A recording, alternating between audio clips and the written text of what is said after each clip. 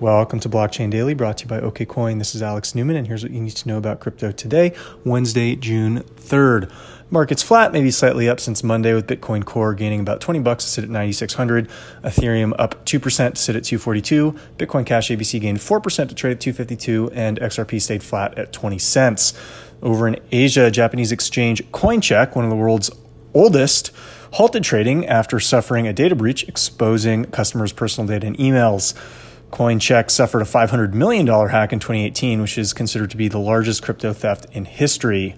In exchange news in the U.S., Coinbase, one of the world's largest fiat-to-crypto trading exchanges, has gone offline 4 times in the last 3 months during major Bitcoin price moves, and users were unable to access and trade for nearly an hour during this last Monday's volatile trading session. This is a thing with many crypto exchanges, and unlike traditional exchanges, we can probably expect it to continue for at least a little bit. In remittance news, Western Union has made an offer to purchase cross-border payments company MoneyGram.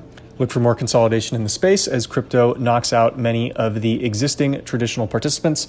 I'll be out tomorrow, so until Friday, this is Alex Newman.